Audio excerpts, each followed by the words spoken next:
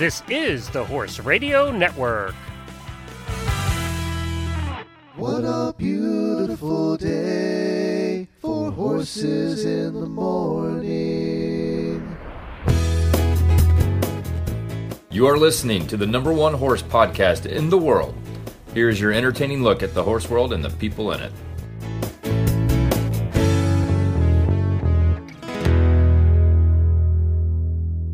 Good morning, everyone, and welcome to Horses in the Morning on the Horse Radio Network for January 4th, 2022.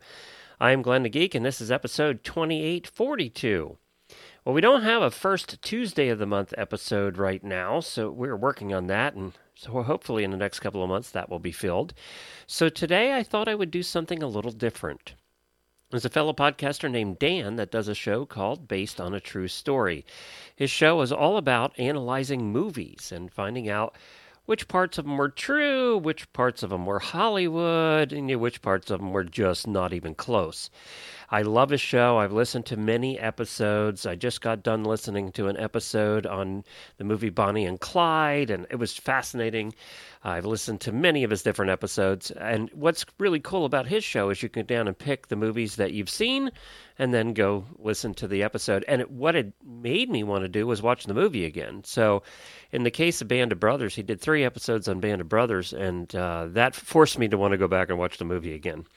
So I really like his show. I wrote to him and told him that, and he did an episode on the movie Seabiscuit, which, of course, is one of the top 3 movies we talk about here on Horses in the Morning. It's one of Jamie and I's favorite movies. I think it's on everybody that's a horse person's favorite movie list. So he really went through it. I mean, he went through this movie step by step, scene by scene, and talked about what was real and what wasn't real and what was Hollywoodized. So I asked him if I could use it today, use his whole entire podcast, and he said yes. Thank you, Dan. Appreciate that. So we're gonna share this with you today. Now, this is a warning. If you're a person who wants to believe everything in the movie Seabiscuit was exactly like it was, then don't listen to this episode.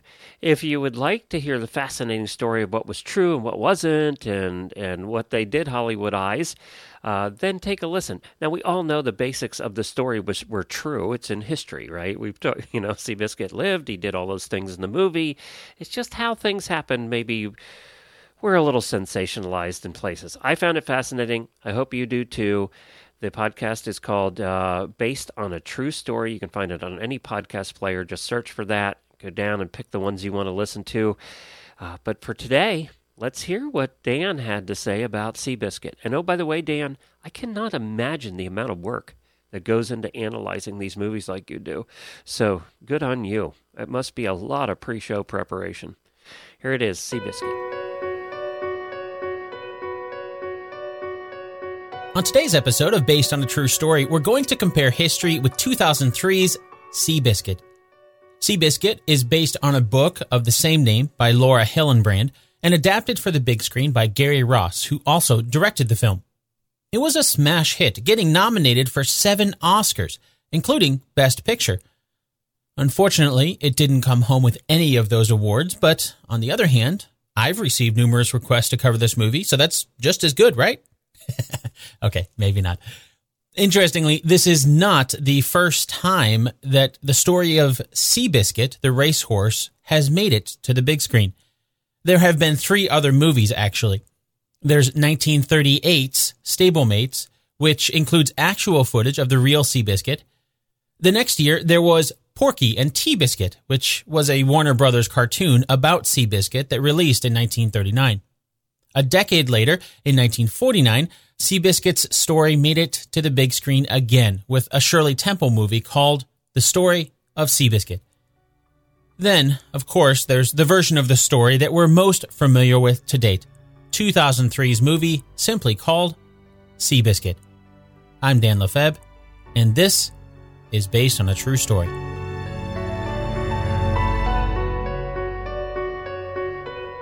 Before starting our story today, there's 2 things we need to do. If you're a longtime listener, you already know what those are. If you're new to the show, welcome. The first thing we need to do is to set up our game, 2 truths and a lie. And here's how it works. I'm about to say 3 things. 2 of them are true, which means one of them is a lie. Are you ready? Okay, here they are. Number 1, Red Pollard's family lost their fortune during the Great Depression. Number 2, Charles Howard had many horses other than Seabiscuit. Number 3, Seabiscuit lost more races than he won. Got him? Okay, now as you're listening to our story today, your challenge is to find the 2 facts scattered somewhere throughout the episode. And then by a simple process of elimination, you'll be able to find out which one is the lie. And of course, we'll do a recap at the end of the episode to see how well you did. The last thing to do before getting to the meat of our story today is to find out what we'll be covering next week over on the producer's feed. And that would be The Final Countdown. That's the 1980 movie about the USS Nimitz aircraft carrier as she's sent back in time with her entire crew along to just hours before the Japanese attack on Pearl Harbor. Since they've got a fleet of F-14s and other advanced technology, not to mention the knowledge of history, they must decide what to do. So that's what we'll take a look at next week over on the producer's feed. If you aren't on the producer's feed, you can get access to that by supporting the show over at basedonatruestorypodcast.com/support. Once again, that's basedonatruestorypodcast.com/support. All right, now let's begin our dive into the true story behind the movie, Seabiscuit.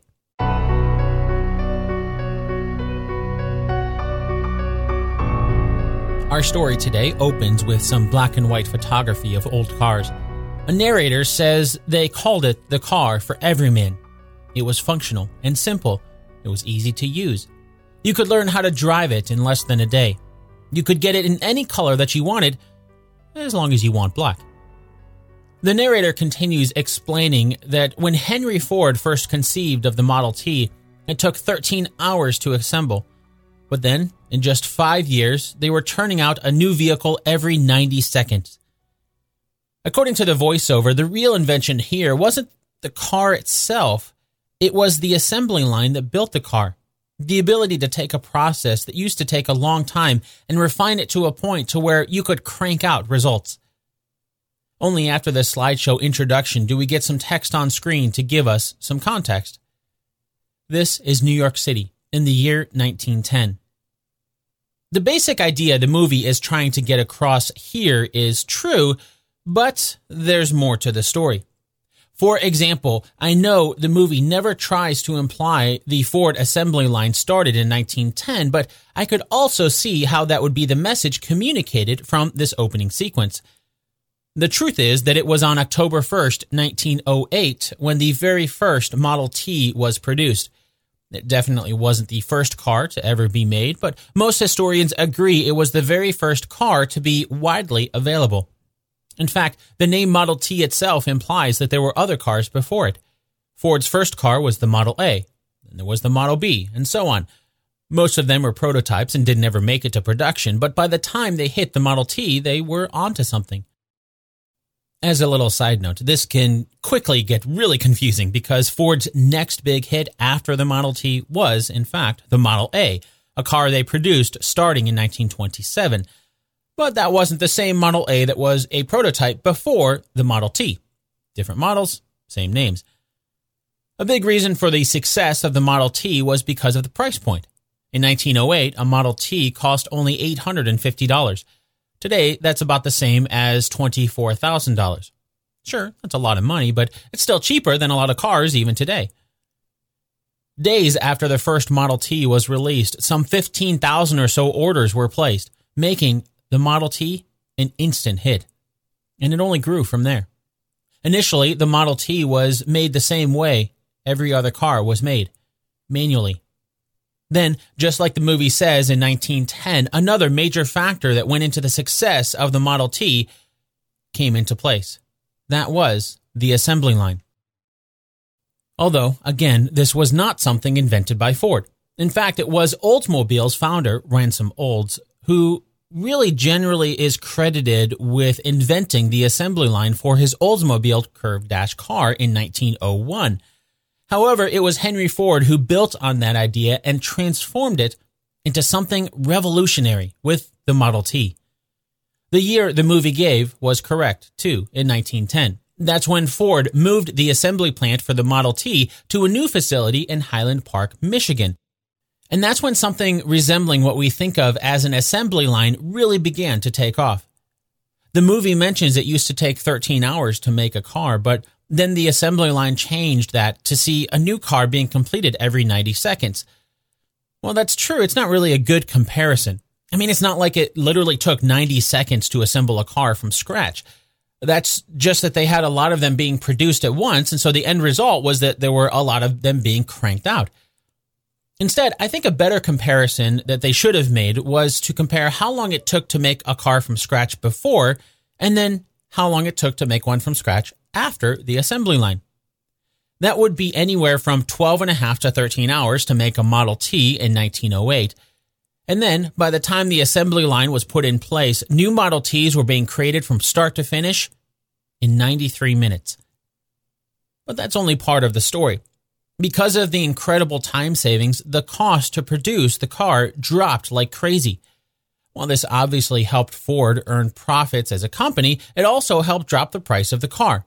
Remember how we just learned the Model T, or the first Model T cars were affordably priced at $850 in 1908? By the time 1925 rolled around, you could buy a Model T for $300. Today, that'd be the same as taking a car that's cost $24,000 and dropping the price to $8,500. Same car, much cheaper price. No wonder by the time the Model T was replaced with the newer model in 1927, the aforementioned Model A, almost half the cars in the United States were Ford Model Ts. Oh, and that little joke the narrator said about how you could get the car in any color you want as long as it's black, that's not actually something that the movie made up. It's something Henry Ford told his team in 1909. Quote, "Any customer can have a car painted any color that he wants, so long as it's black." End quote. Going back to the movie, it's in New York City in the year 1910 when we're introduced to Charles Howard. He's played by Jeff Bridges, and we see him at first as he's assembling spokes on wheels. Someone who we assume is his boss comes up and gives him a new pile of wheels that need spokes. Charles jokes that they should make better spokes. His boss comes back quickly with, "Oh yeah? Then what would you do?" Without expecting an answer, his boss leaves Charles to wonder, what would I do? After this, we're introduced very briefly to Chris Cooper's character, Tom Smith, out on the open range. He's riding a horse and chasing more horses across beautiful green fields with a mountainous backdrop. Both Charles Howard and Tom Smith were real people. The overall gist to this introduction is true, although there's more to the story. Since the movie introduces us to Charles first, let's do the same here. After he was discharged from the U.S. Army in 1903, Charles Howard worked for a short time as a bicycle mechanic in New York City, just like we see in the movie. But he didn't stay there long. At the age of 26, and according to his own recollections many years later, he arrived in San Francisco with a total of 21 cents to his name. As for the other character we're introduced to in the movie here, Tom Smith, it's correct to show that he was quite the opposite of Charles Howard. And, quite honestly, it's because of that reason we don't know nearly as much about Tom's early days as we do about Charles. We know Tom grew up in the countryside of Georgia. He was quiet, and of course, he loved horses. For a while, he worked training horses for the Croatian cavalry. Going back to the movie now, we're not in New York anymore. We're in San Francisco as we see Charles standing in front of a shop. The sign says, C.S. Howard's Bicycles. So we can assume this is his shop. There's another sign out front that says, now open for business. Apparently, he's moved from New York City to San Francisco to open up his own shop. But things don't seem to be going too well. There are a few cuts that show time passing throughout the day, and passers-by, although friendly, don't seem interested in Charles's bicycles. After falling asleep out of boredom, Charles awakes to a steaming engine. It's a car with the word Stanley written in script on the front and steam bellowing out of its engine. The driver gets out and tells Charles that it's a Stanley steamer and the boiler blew. Can you fix it? After looking at it in a way that's clear he's never seen a car before, Charles turns to the driver with confidence. "Sure, I can fix it." Later, after some time looking at a pile of pieces he's torn out of the car, apparently he has fixed it. Not only that, but he's improved on it. He tells the driver the next day that he should be able to expect speeds of up to 40 miles per hour now. The driver looks amazed. "Really?" Then the camera cuts to Charles in another situation saying the same thing. "You should be able to get speeds of up to 40 or 50 miles per hour now." Except he's not wearing the apron he had on before. Now he's in a clean suit talking to another man who also appears to be well off. As Charles convinces the potential car buyer that cars are better than horses, in the background of the shop we can see a sign that says Howard Buick. The basic gist of this is pretty true. Even though Charles worked in a bicycle shop in San Francisco, he didn't stay there for long though. Just like the movie shows, he managed to save up enough to open his own bike shop. But then, Charles soon realized automobiles were the next big thing. In 1905, he traveled to Detroit where he met William Durant, who had taken over control of Buick the previous year. At that time, Buick was in hot water and not doing well as a company. Durant was trying to rectify that. One of the ways he did that was by looking for people to distribute the cars. And you guessed it, Charles Howard was one of those people. When Charles returned to San Francisco after his visit to Detroit, he had the rights to distribute Buicks in California. So, in a nutshell, that is how Charles earned his fortune. Although the movie never mentions it, Charles Howard really started to earn big bucks the year after he returned to San Francisco. And realistically, it had nothing to do with his repairing cars like the movie makes it seem. That was in 1906, and if you remember what happened in San Francisco in 1906, you already know where this is going. At about 5:12 a.m. on Wednesday, April 18th, San Francisco woke up with a jolt. The 7.9 earthquake took the lives of somewhere between 700 to 3,000 people. In the midst of the chaos, the horses that would normally help with rescue operations were either hurt themselves or too frightened to be helpful. As it turned out, Charles Howard's Buicks were some of the only working vehicles around. Charles Howard's automobiles became the first cars to be ambulances in the city. It proved to be the kickstart Charles needed, and the success continued to roll from there. Going back to the movie, we're introduced to another character next. It's a young Johnny, or Red, Pollard. He's played by Michael Angenaro. We see Red as a teenager in a fairly wealthy family. After all, his father, who's played by Michael O'Neill, is thinking about buying the 16-year-old Red a horse. His mother, played by Annie Corley, thinks young Red should earn the horse. At least, I think it looks like they were a wealthy family. I saw some reviews of the movie that mentioned how Red grew up in a middle-class family. But in either case, we know from history that John Red Pollard really did grow up in a wealthy family. Born in 1909 in Edmonton, Canada, the very early years for Red were lacking for nothing. This was in large part due to his father and uncle's brickyard that they founded at the turn of the century. Then comes the crash. In the movie, we see it hit as a newspaper headline from the San Francisco Chronicle with big, bold text taking up half of the top of the fold, reading, "Crash." If you pause the movie here, you can see the subtitle saying, "Market collapses in 6,410,030 share day, talent hell, and steel among heaviest losers," end quote. Or was that number 16,410,030? We can't really tell in the movie because the newspapers are bundled together with string that blocks the number. In the voiceover that happens next, we hear the date of October 29th. However, we don't hear what year it was. And interestingly, the movie got that date wrong by 5 days. It was on October 24th, 1929, that the stock market started to crash. Although maybe we can give the movie a little leeway because after Black Thursday, as it was called, the stock continued to collapse until the date the movie says, October 29th. That's when the collapse on Wall Street carried over to the New York Stock Exchange and ushered in what we now know as the Great Depression. According to the movie, Red Pollard's family was one of the millions of families across America that was affected by the stock market crash. But Red put his knowledge of horses to work, earning a little money by helping someone named Mr. Blodgett at a local racetrack. The movie never really shows the rest of his family, the children around the table we saw just earlier, but Mr. and Mrs. Pollard are back at the track with Red. As Red is watching horses run around the track, he turns around to see his mother crying. What's wrong? Red's father hands him a bag. What's this? Everything, his father replies. It's Dickinson, Wadsworth, even your Milne. Mr. Blodgett has a real house. His wife cooks. Don't worry, we'll call you every couple weeks. With tears flowing, Mr. Pollard tells Red that he has a gift. Don't worry about us. Go with him. After this, text on screen tells us it's 6 years later and Red Pollard is now played by Tobey Maguire. That's not really how it happened at all. Let's start with Pollard's family's financial collapse. It was not the Great Depression that brought Red's family to poverty. Sadly, that happened years before. It was in June of 1915 when Edmonton had one of their worst floods in history.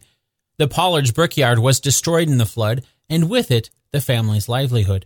That is what cast the Pollard family into poverty. Although it's not like the Great Depression helped. Like millions of others, the Depression touched every corner of the globe.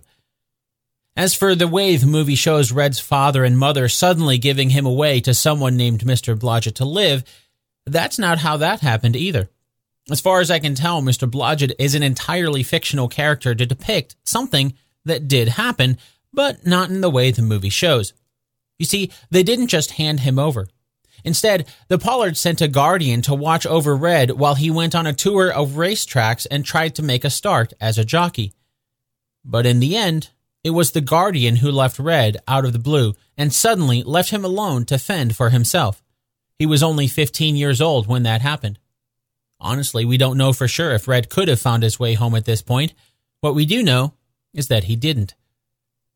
The next major plot point to happen in the movie takes place when we see Charles Howard's son, Frankie. He's played by Dylan Christopher in the movie, and he looks to be no more than 14 or 15 years old.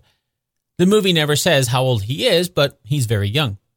Still, there's a moment where Charles tells Frankie he'll teach him how to drive the truck. Frankie tells his dad that he already did that. As Charles goes off for some work meeting in town, the camera follows Frankie as he puts a toolbox in the truck and starts to drive away.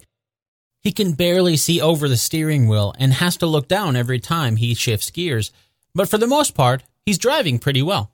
Not great, the tires veer off the side of the road a bit, but it's a dirt road with grass shoulders, so it's not too bad. But then we can see trouble coming as the camera gives a bit of an overhead view and shows another truck coming Frankie's way. We don't see what happens, but the camera cuts to Charles at his dealership. The phone rings. He picks it up. Then the camera cuts to the wreck. Frankie's truck is on its side, smoke still pouring out from underneath. The glass is broken and Cracker Jacks are floating in the water by the truck. Charles races to the scene of the accident, and in the next shot we see him holding his son's body, crying. Soon after their son's death, we see a shot of Charles's wife, Annie, getting in a car and driving away. The implication here is that she's leaving Charles, something that's sadly common as two grieving parents struggle with trying to deal with the loss of a child. Annie is played by Valerie Mahaffrey in the film. Sadly, much of this is true. It just didn't happen like we see it in the movie. Oh, and Annie wasn't Charles's wife's real name. That was Fannie Mae. Probably the biggest difference here is that the movie makes it seem like Charles's son is his only child. In truth, Charles Howard had 4 children. That doesn't make losing a child any easier, though.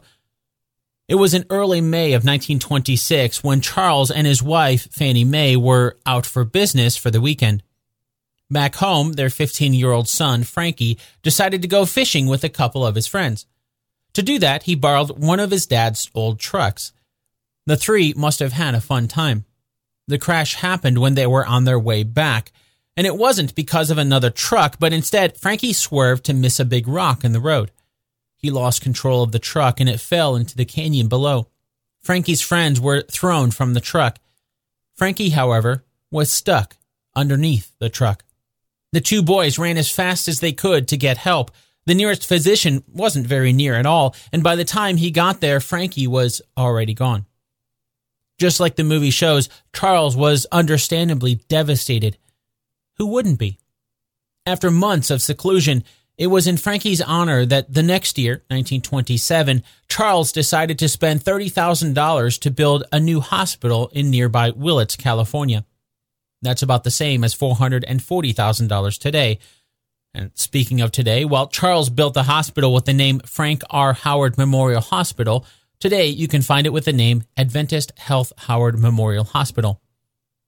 Even though Frankie may not have been saved in time, hopefully with a new state-of-the-art hospital nearby, other tragedies may be avoided.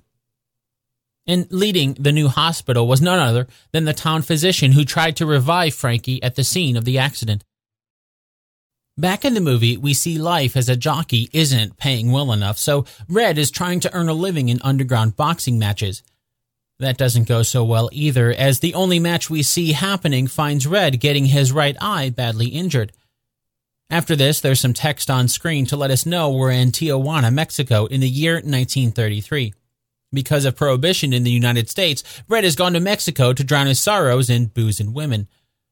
But liquor isn't the only thing made illegal. According to the movie, gambling has been outlawed too, and the border town, as the movie calls Tijuana, was born to provide everything to the south that their neighbor in the north wouldn't.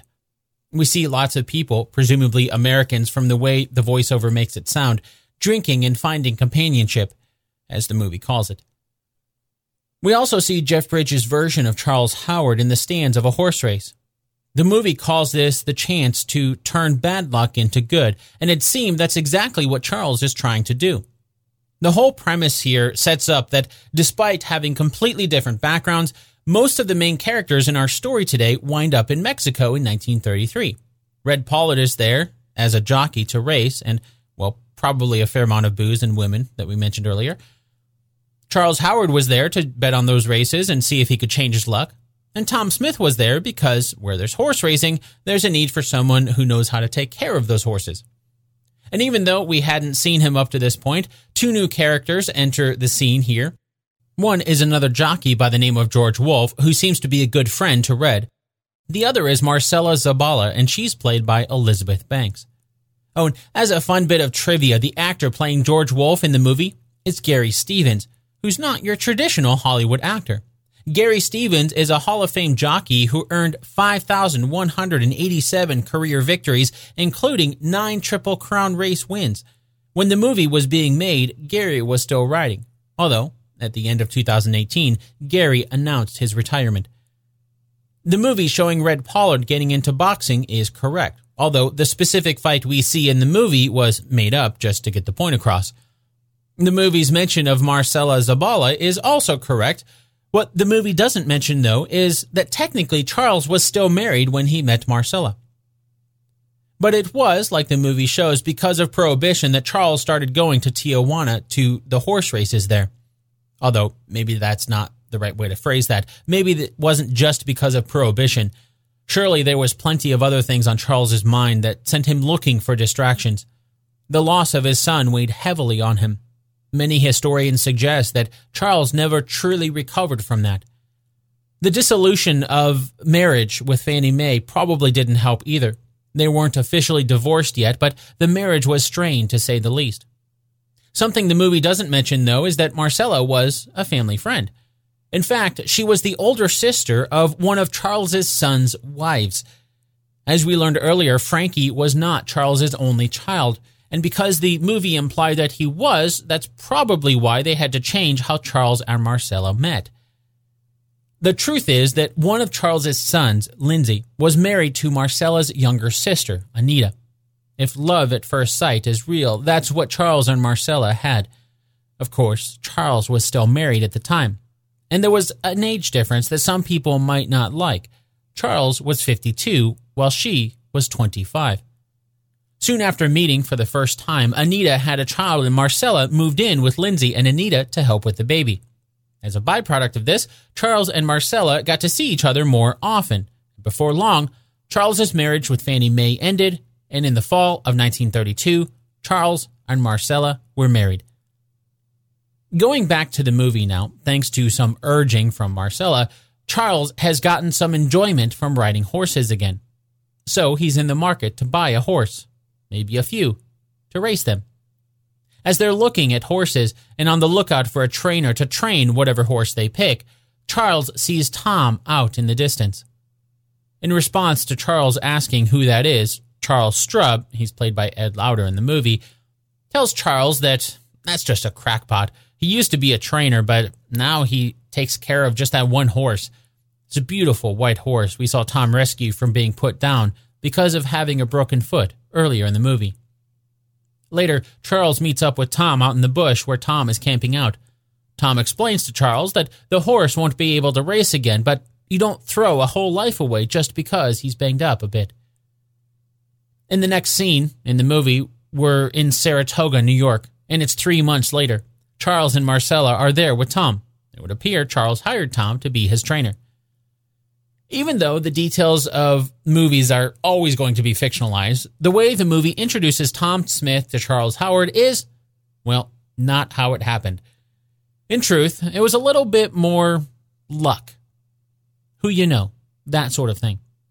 The movie doesn't give us a year for this, but we know that this happened in 1934. You see, around that time, Tom Smith was a horse trainer struggling to keep a job. He was broke. The horse stalls he worked out of also served as his home. And to top it off, he shared the stall with another down-on-his-luck trainer. Despite this, though, Tom knew horses. And one of the horses he was taking care of at the time just happened to be owned by a good friend of Charles Howard. So it was that man, named George Giannini, who mentioned Tom Smith to Charles Howard. He knew Charles was looking for a trainer, and he thought he might have just the guy for the job. As soon as they met, Charles knew George was right. Tom was the guy for the job. The movie doesn't mention this, and we haven't really yet either, but during his time in the U.S. Army, Charles trained at Alabama's Camp Wheeler to join the cavalry. His health never allowed him to reach that goal, but he knew a good horseman when he saw one. And that's what Tom Smith was. After this, when we hop back to the movie, we meet the hero of our story today, Seabiscuit. The narrator tells us that the first time he saw Seabiscuit, the colt was walking through the fog at 5 o'clock in the morning. The he in this instance being Tom, who we see watching a jockey leading Seabiscuit along the track through the fog. According to the movie, Seabiscuit was a small horse at barely 15 hands. Not only that, but he was limping. There was a wheeze in his breath. Seabiscuit was hurting, but that didn't matter to Tom. He could help with that. The narrator goes on to tell that Seabiscuit was the son of 2 horses named Hardtack and Man of War. While that's true, probably the biggest difference here is something that the movie doesn't show. By that, what I mean is that the movie seems to imply that Seabiscuit was the first horse Charles bought. It implies Tom was only training Seabiscuit. That's not true. In fact, Charles had a lot of horses. Some of them were winners, some were not. But Charles wanted Tom to find a new winner for him. Sure, he had the money to go out and buy any horse he wanted, but he didn't want to do that. He wanted Tom to find a horse that was overlooked. To find a cheap horse that Tom could turn into a winner. The movie mentions that Tom first saw Seabiscuit at about 5 a.m. It's a foggy morning in the movie.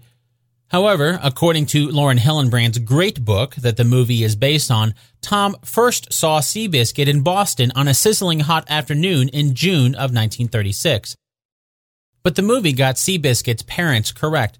Hardtack was his sire, making one of the greatest racehorses of all time, Man of War, his grandsire.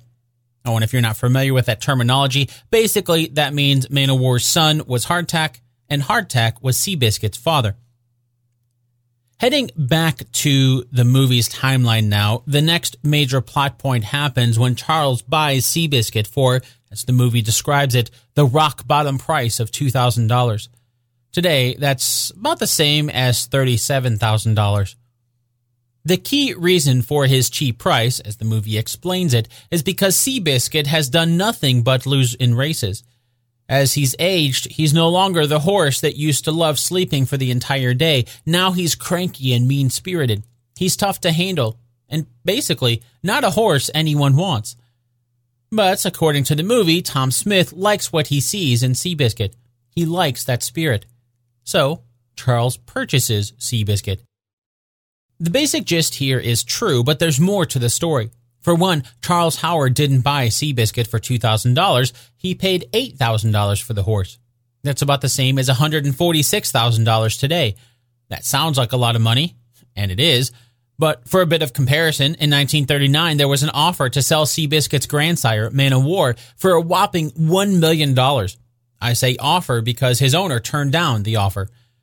$1 million in 1939 is the same as about $18.3 million today. Although the movie doesn't mention that Charles put a stipulation on the purchase, it was simply that Seabiscuit had to do well in his next race. And he did. Sure, it wasn't a pretty win. Seabiscuit fell way behind before coming back to get the victory, but a win's a win.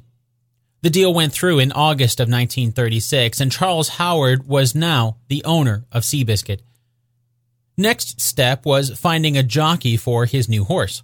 There's one moment in the movie where we see Seabiscuit throwing a fit, 3 men trying to hold him down, while a little ways away there's Red Pollard fighting off a few other men on his own.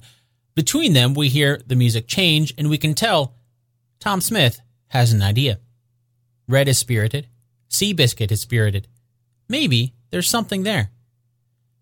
Although it is true that Seabiscuit was a very temperamental horse, and even though Tom Smith was the one to discover Red Pollard, it didn't happen the way that the movie shows.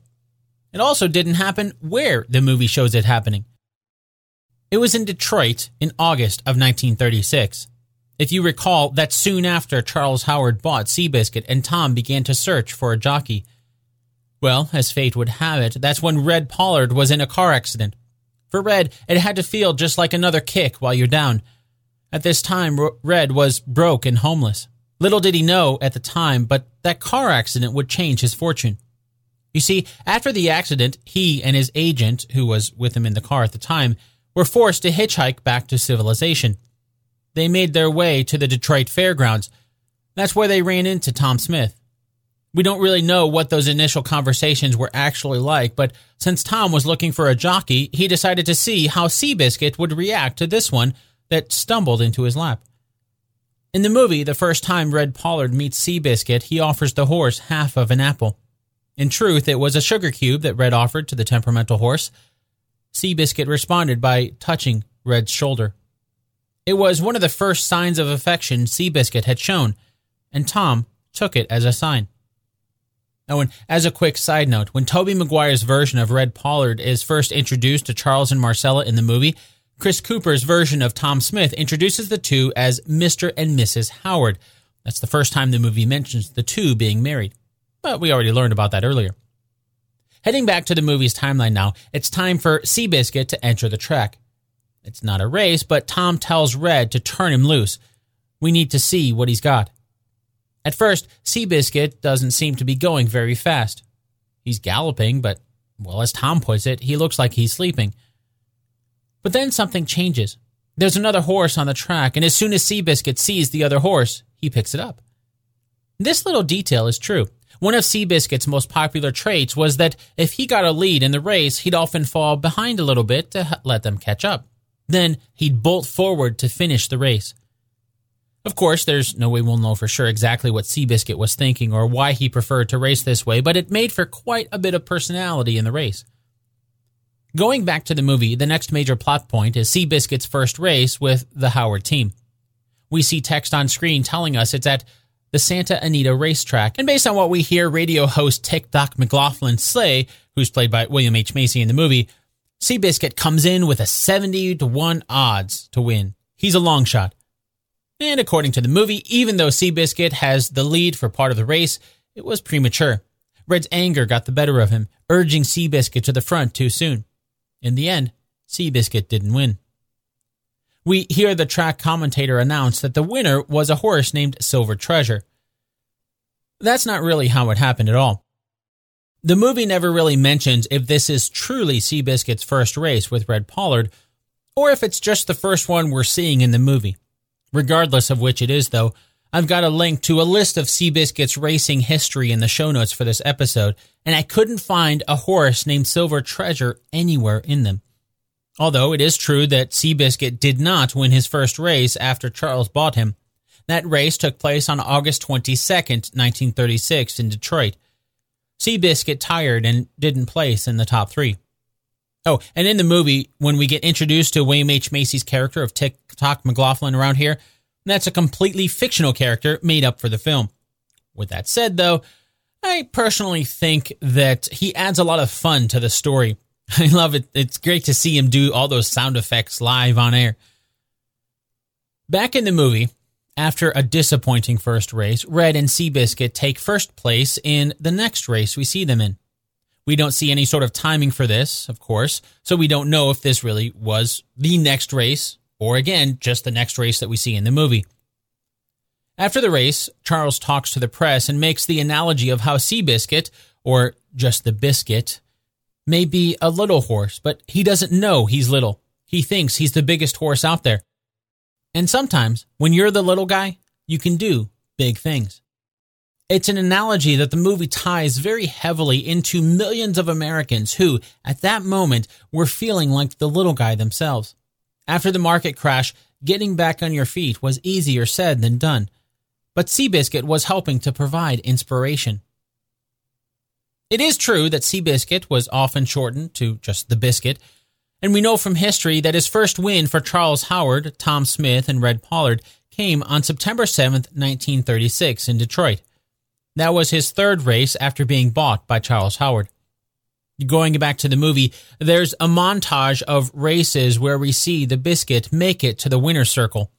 San Onofre, handicap. San Miguel, handicap. San Rafael, handicap. Then William H. Macy's character tells us that makes 6 straight wins for Seabiscuit. And this streak really did happen. The first winning streak for Seabiscuit after being bought by Charles started on November 28, 1936. It lasted for 3 races, though, and stopped on February 20th, 1937, when Rosemont won. Then Rosemont won yet again a week later on the 27th. It was after this that Seabiscuit started his streak. 7 straight wins from March 6, 1937 until August 7th of the same year. And while the movie doesn't mention it, even though Seabiscuit's streak was broken on September 11th by a third-place finish, Seabiscuit rebounded in his next race and had another 3-race streak lasting from October 12th to November 5th. Needless to say, Seabiscuit was hot. He won 11 of his 15 races in 1937, making him the leading money winner in the U.S. for racehorses that year. Going back to the movie, winning races is one thing. But who are they against? Seabiscuit needs the chance to prove that he's a great horse. This is according to Tom in the movie, and he hands Charles a newspaper with a headline that reads, quote, "War Admiral stands alone," end quote, and a subtitle that says, quote, "Triple Crown winner has no weakness," end quote. The movie says War Admiral is 18 hands, massive compared to Seabiscuit's 15. We see Charles Howard go on Tick-Tock McLaughlin's show challenging Mr. Samuel Riddle, that's War Admiral's owner, to a race. He says it's time for Seabiscuit, the best racehorse in the West, to be pitted against War Admiral, the greatest racehorse in the East. But according to the movie, Mr. Riddle isn't interested. As he tells the media, War Admiral has won every major race in the country. If they raced every fledgling challenger who just wants to make a name for themselves, it wouldn't be fair to us. The basic idea of this is true. Even though Seabiscuit was the leading money winner in 1937, War Admiral won the Triple Crown that season. His record in 1937 was winning 8 of the 8 races he was in. And in doing so, he was voted the American Horse of the Year award. So it would be a natural for these two contenders to be rivals. However, just like the movie shows, War Admiral's owner didn't consider Seabiscuit to be on the same level as his horse. The movie gets his name right, too, Samuel Riddle. But what the movie doesn't mention is that Riddle was also the owner of Man o' War. War Admiral was Man o' War's sire. If that name sounds familiar, it's because Man o' War was also grandsire to Seabiscuit. I couldn't find anything to show if that was a reason for Riddle's refusing to race against Seabiscuit at first, but it wouldn't surprise me. After all, Seabiscuit was rejected as a racehorse early on. It's worth pointing out that if we're looking at the official version of the story, the movie might have played up Samuel Riddle trying to duck the races with Seabiscuit quite a bit. Officially, War Admiral scratched from races because of muddy tracks or for health reasons. But unofficially, there's a lot of people who believe the movie was pretty accurate on that front. Sure, Seabiscuit could cement his place in history by beating War Admiral, but what could a great horse like War Admiral have to prove against Seabiscuit? It's the sort of logic that makes sense. Going back to the movie, Charles convinces the track owner, Charles Strub, to host a race with a $100,000 purse. Charles offers to put up the money himself, knowing it'll attract some of the greatest racehorses from the East. Winning a race like that will force War Admiral's owner to take Seabiscuit seriously. Except, even with a purse of $100,000, War Admiral's owner turns down the offer. Disappointed but undeterred, Charles decides to continue with the race anyway. There will be some great horses there, and at some point War Admiral will have to face him. According to the movie, the race includes some other great horses. We hear names mentioned like Special Agent, Indian Broom, and the ones to worry about, Rosemont. When we see the race, Seabiscuit shows a slow gain through the pack. Slowly but surely, he passes one and then the other. As they come around the final turn toward the end, Seabiscuit is in the lead. Then, with the end just in sight, Rosemont comes on hard. The movie snaps a still photo that shows Seabiscuit falling short by a nose at the finish line. The text on the image says it's February 27th, 1930. Well, the last number is cut off. We know from history that this race took place on February 27th, 1937. And it was, just like the movie shows, at the Santa Anita Handicap. However, in my research, I couldn't find anything to suggest that Charles Howard was the one that put up $100,000 for the race. That was just what the purse was. Earlier, we also learned that Seabiscuit lost to Rosemont not once, but twice. And as we learned earlier, those two races were in between Seabiscuit's first streak, the 3-race winning streak, and the massive 7-race streak that the movie shows earlier. So the timeline in the film is a little bit off here. After the loss to Rosemont at Santa Anita in the movie, Tom is upset at Red. He tells Red that he warned him about Rosemont coming up at the end. That's exactly what happened. How could you not see that? Tom yells. Red replies, I can't see out there. This is when a new bit of information is unveiled. Red is blind in one eye. Tom is more than upset, but Charles calms him down, repeating the exact line Tom mentioned earlier in the movie about a horse when he was mending. Quote, you don't throw away a whole life just because it's banged up a little bit, end quote. This is sort of true. I mean, I don't know if Tom yelled at Red like we see in the movie, but it is true that Red Pollard was blind in his right eye. The movie seems to heavily imply this happened when he was boxing earlier in his career, but in truth, it was the result of getting hit in the head by something being kicked up by another horse while Red was a youngster. It rendered his right eye permanently blind. But it was a secret that Red kept throughout his whole career. Was this why Seabiscuit lost to Rosemont? Because Red couldn't see him coming? Maybe. As far as my research indicated, though, Red Pollard kept the secret of his being blind in his right eye throughout his entire career. I couldn't find anything to suggest that Charles or Tom found out about it here like we see in the movie. Speaking of the movie, going back there, Charles Howard decides to take the race to War Admiral. Red Pollard will stay the jockey. He will also enter any race where War Admiral is on the card. If War Admiral scratches or leaves for the race, due to Seabiscuit being added to the race, they'll do the same thing for the next one, and the next one. Everyone loses a couple. You either pack up and go home, or you keep fighting. We're going to keep on fighting. They'll keep at it until Seabiscuit can face off against War Admiral. Charles takes the loss against Rosemont as a great PR opportunity to strengthen the nation of fans behind Seabiscuit. We see a montage of cities, a newspaper boy holding up the San Francisco Chronicle, Albuquerque, Kansas City, St. Louis, Chicago. All the while, Charles is keeping the PR going strong. He mentions the things everyone talks about their team. Seabiscuit is too small of a racehorse. Red is too big for a jockey.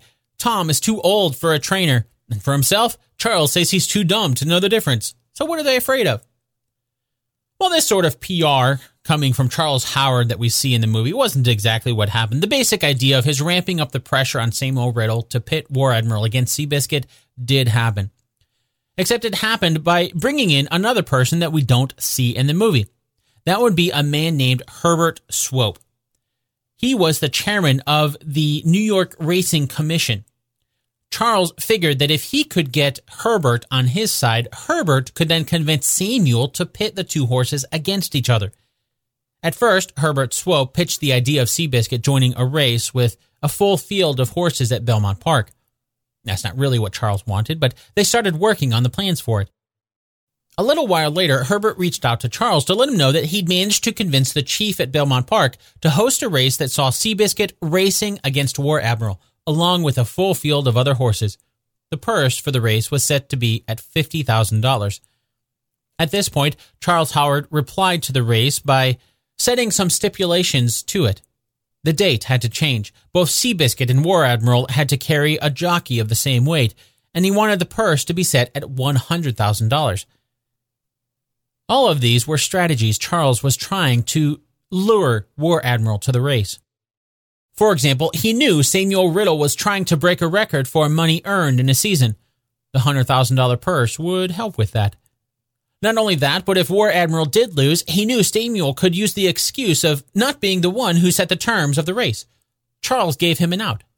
There was no reason to refuse. What's more, because Herbert Swope had already talked to the chief at Belmont Park and started the gears turning on a match between Seabiscuit and War Admiral, to refuse all this now would hurt the prestigious track's reputation. According to the movie, the taunting of War Admiral's owner, Mr. Riddle, seems to have paid off. A match race is set. And this is true. After all the pressure put on by Charles Howard, what was once going to be a full field race turned into a match race. It wasn't an official match race, but it was just a good old-fashioned head-to-head. Two horses racing to see which comes out on top. One requirement from the governing body at Belmont Park for this unofficial head-to-head was that the $100,000 purse was removed. There would be no money involved at all. Then, according to the movie, 2 weeks before Seabiscuit and War Admiral are to race, Tom Smith decides that they need to retrain Seabiscuit. They need to train him to break first. That's not usually what he does, but Tom is afraid that if War Admiral breaks first, that Seabiscuit will never be able to catch up to him. So they set out with a retraining. In the movie, we see this happening when they buy a bell and start teaching Seabiscuit to break at the sound of the bell. This retraining, just for the race with War Admiral, is true. Seabiscuit's team was worried that if War Admiral got off to a great start, he wouldn't be able to catch up. And War Admiral was known for getting off to great starts.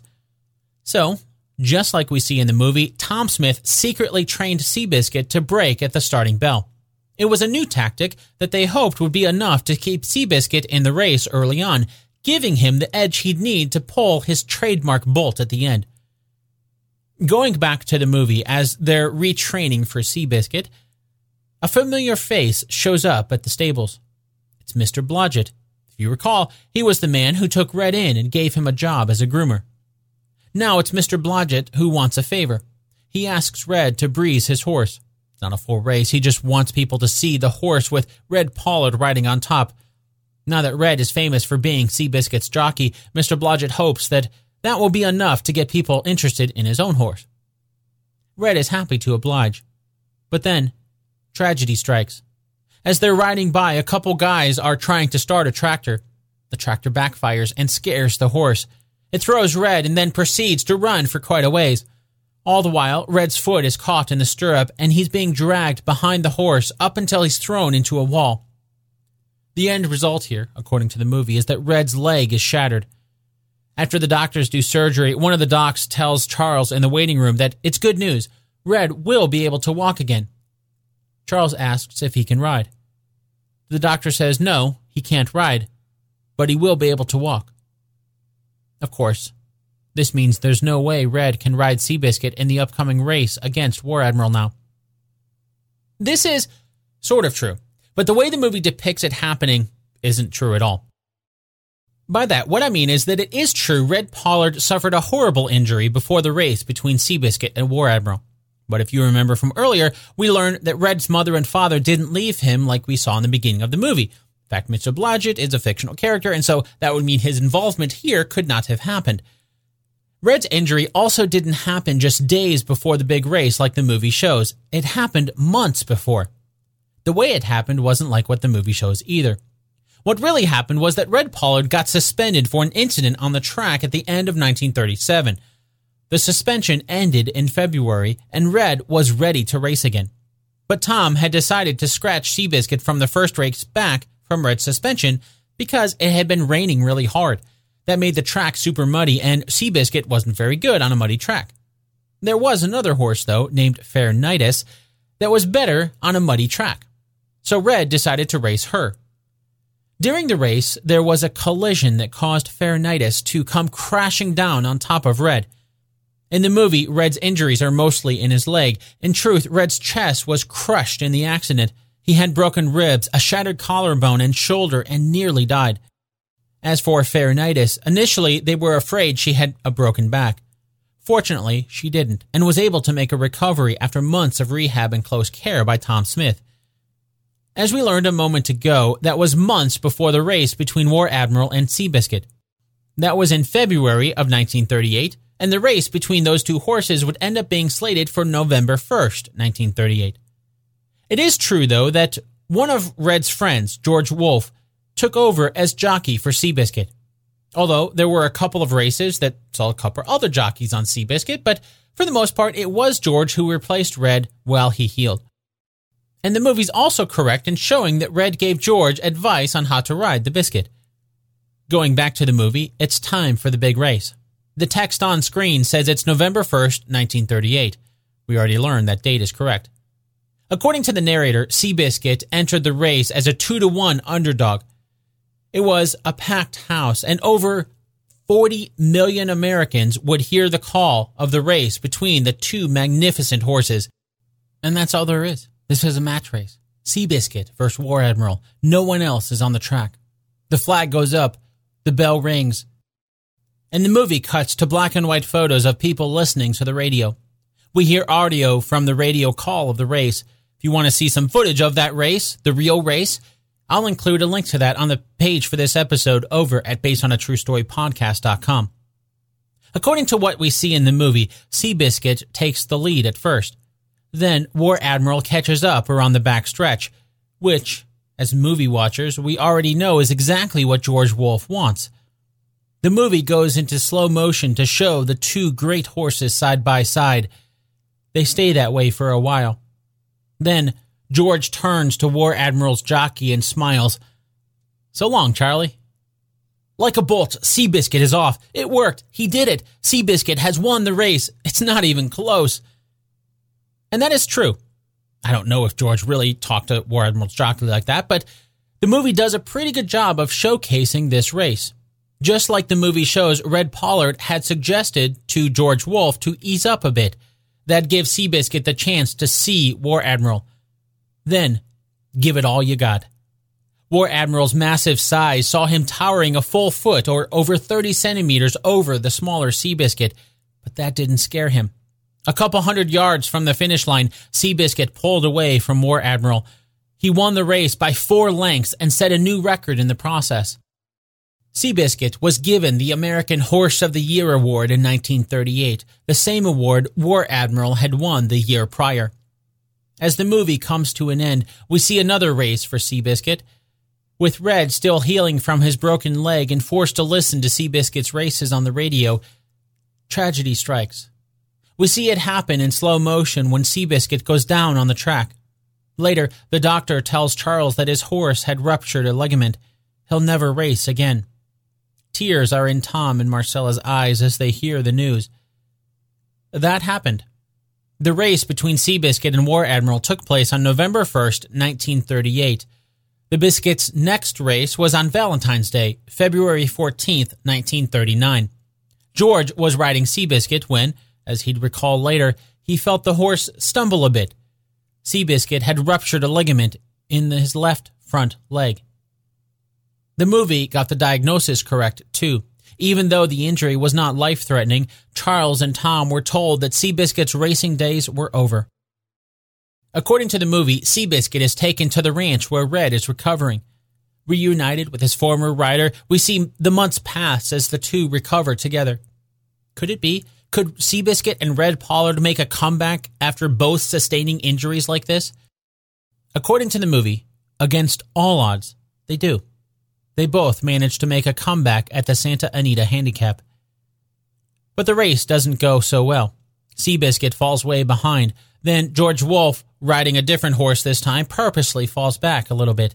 He knows all Seabiscuit needs is to see another horse to pick it up a notch. And it works. Seabiscuit is off with George, encouraging them on. Seabiscuit makes his way back through the other horses just in the nick of time. It's a massive victory. The ultimate comeback story. And as much as this may seem like a perfect Hollywood ending, well, in this case, it happened. After all, there's a reason why Seabiscuit's story is one that's been passed on through the decades as an inspiration for millions. Although it is worth pointing out that the movie doesn't really mention what race it is we see him winning after his comeback. We know from history, though, that it wasn't his first race back from the injury. But it was on February 9th, 1940, almost exactly 1 year after his injury, that Seabiscuit returned to the track. Red Pollard was his jockey, too. He ended up coming short, placing third in that race. In his next race, just a few days later, on February 17th, Seabiscuit didn't place in the top three at all. But then, in what would end up being Seabiscuit's final two races, he placed first. That would be on February 24th and March 2nd of 1940, respectively. That last race was a sweet victory, as it was the race at Santa Anita that he'd failed to win 2 times earlier. It was also the second fastest time ever recorded on an American track for the distance. Not a bad way to end a career. Red Pollard was the jockey for all those races. Oh, and I'd be remiss if I didn't mention something that the movie completely omits. It has to do with Red's side of the comeback. The movie implies it was the connection with Seabiscuit that was the driving force behind his comeback. And while I'm sure that helped, there was another driving force that helped Red recover. That would be a woman named Agnes Conlon. She's not in the movie at all, but she was a nurse who was helping Red recover from his injuries. The two fell in love, and, in 1939, they were married on Charles Howard's Ridgewood Ranch. On April 10th, 1940, Charles Howard officially announced Seabiscuit's retirement. During his career, Seabiscuit had 33 victories in 89 races. He earned a total of $437,730 in those races, setting a new American racing record. After retiring, he lived out the rest of his days at Ridgewood, where he sired over 100 foals. 7 years after his last race, at the age of 14, Seabiscuit passed away from a sudden heart attack. Charles Howard buried Seabiscuit somewhere on his 16,000-acre ranch. At the site, Charles planted an oak sapling. The exact location of Seabiscuit's final resting place is something that he only revealed to his children.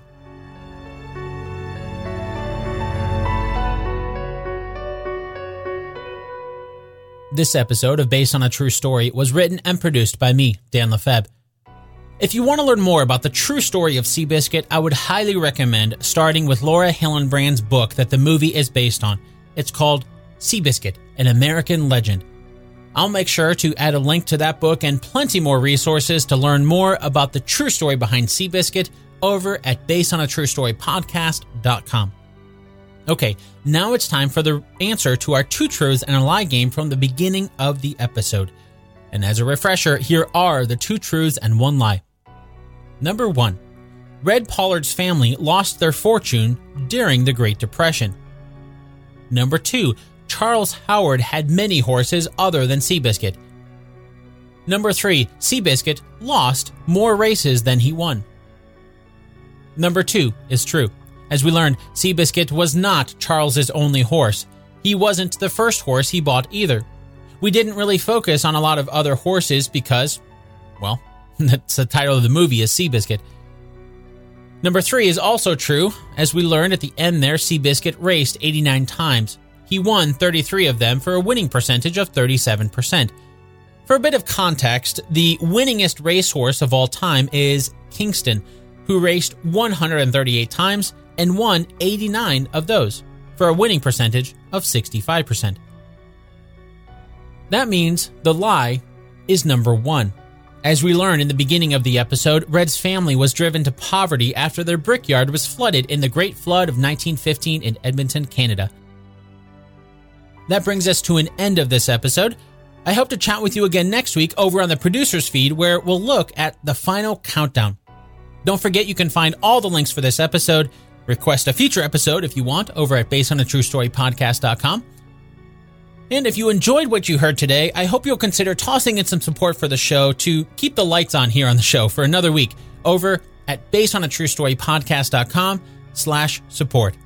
Until next time, thanks so much for listening, and I'll chat with you again really soon.